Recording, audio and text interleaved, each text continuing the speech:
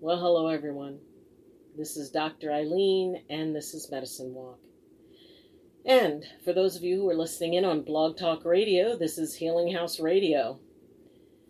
It's another really, really, really warm day here up on the mountain, and I got the fan running, so if you hear a little bit of something in the background, only because it's just way, way too warm.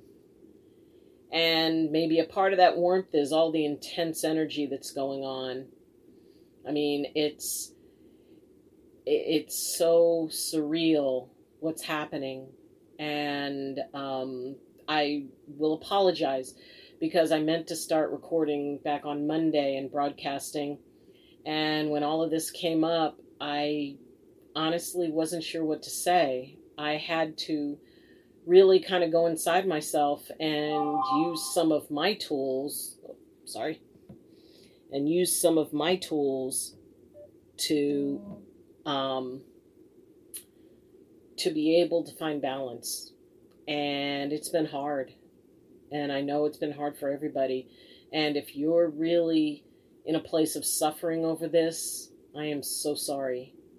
And I hope that you find that balance point, and I will do everything within my ability to help you.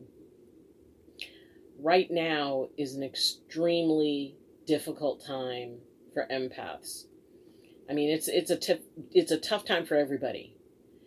And when you pick up on the energies and the emotions of others, that is, oh my God, that's a hellscape that is very hard to get out of. And the thing is that as we work to manage and to, be able to kind of gain some mastery over our empathic instincts, when situations like this come up, it is so hard to be able to get into that place of balance. It's hard to find the eye of the storm. And I've done videos before where I've talked about the eye of the storm. That place of safety, that place of balance, that place where we can get our equilibrium back. It's, in a hurricane when, half of the storm has gone through, and then all of a sudden everything's clear and everything's, just quiet, and you even hear birds singing and the sun comes out. Well, then after a while, all of a sudden it starts to get dark again. It starts to, the birds go away and the rain starts again. And then you deal with that other half of the storm. Well, it's in that eye of the storm that we can regroup. And that is especially important for people who are empathic, because we need to figure out ways to be able to find that place of just resting. Now, how do we do that? Well, a lot of people have a lot of different techniques, and some of them are sort of survival techniques, and others are things that people have learned. One thing is, and I promise we will get to the other two elements. We did fire and earth, or stone. I will get to water, and I will get to air as mediums for being able to ground. And I did cover elements in other videos, so I'll look up what the names of those were, and I'll make sure they're at the end of the video. So, being able to connect and ground to whatever it is that does ground you, and if, as I said before, what grounds you is what allows you to go into a place of balance, into a place of stillness, so that you can kind of, get your feet back under you and be able to look around in a more detached way. You don't completely detach, but you can be able to look at things a little bit less passionately. So grounding is one. Meditation. Now, there are as many different ways to meditate as there are people who meditate. And whatever way works for you, if you're someone who already does that, you get back into those practices on a regular basis. Commit to a certain amount of time every day that you are going to, that you're just going to go into your meditation, whether it's, a laughing meditation, a quiet meditation, a guided meditation. There's a lot of great guided meditations that are available. You can just pull them up online. You can do a walking meditation. We can get out and we can do walking as long as we practice the social distancing. So, there are a lot of ways that you can do that. If you have somebody that you're there with, you can talk to them about it and talk about what it is you're feeling. Because one of the keys to this, more than in any other case, really, and these circumstances are the ones that I really created all of this for, to help people understand their empathy and to not be guided by it, but to allow them to tap into it as they choose to. So if you are someone who, if you have somebody there and you can talk about things, separate what you feel, your feelings, your unique, what's going on in here from everything else, because it's easy for those to get enmeshed, and we can't tell what we're feeling from what somebody else is feeling. And empathy means we will resonate with the strongest energetic the most. And right now, that strongest energetic is anger and fear and resentment and divisiveness. So that's what you end up resonating with. So by being able to talk with somebody or talk it out or kind of take a look at it and go, okay, this is the part that belongs to me. This is coming from my heart and my mind and my spirit. The rest of it is stuff I'm picking up, is external coming in and intertwining with what I feel. So, take a look at that. And, that's a part of that whole grounding process, is figuring out what's yours and what's not. Some people, now this is a technique I don't recommend, but some people just immerse themselves in it. They watch every ounce of, the news about it. They watch every video they can find, and they just throw themselves into it. And the thought behind that is that basically you reach a point of saturation and then it doesn't affect you anymore. That you find equilibrium with it, and, it's just like, in a way it's almost like getting pulled in an undertow, that you don't fight it, you just flow with it. I wouldn't recommend that generally, because most people can't reach that point of saturation before they drown in it. And there's a lot of very horrible, horrible imagery, and it's being played over and over and over again. And to think that, well, if I just immerse myself in it, then I'll be free of it. It won't affect me anymore. Yeah, that's a way. I wouldn't recommend it, because this is a lot. It's a lot. So, if you want to, say, pace yourself with it, on the other hand, there's, all right, I'm going to cut it off. I'm not going to watch any TV. I'm not going to watch any internet. I'm not going to go on social media. I don't want to know anything about it. I'm locking it out. And, that's a way. And for some, if you can do that, yeah, it's a way to escape from it. My feeling is that no one way is going to be able to encompass everything that you need, or it's unlikely. So I'd say mix them up. I'd say tap into everything you can. Talk to people when you need to. Vent and cry or scream into a pillow when you need to. Meditate, make a commitment that each day, to do some meditating, just to kind of ground and, get that balance point back. Do your whatever practices, spiritual practices, prayer. That's something that, that a lot of people, for those who find comfort in that, and I'm one of them, turning the whole thing over to a higher power, however you conceive that, however you perceive that, that can be very comforting, and that can be grounding.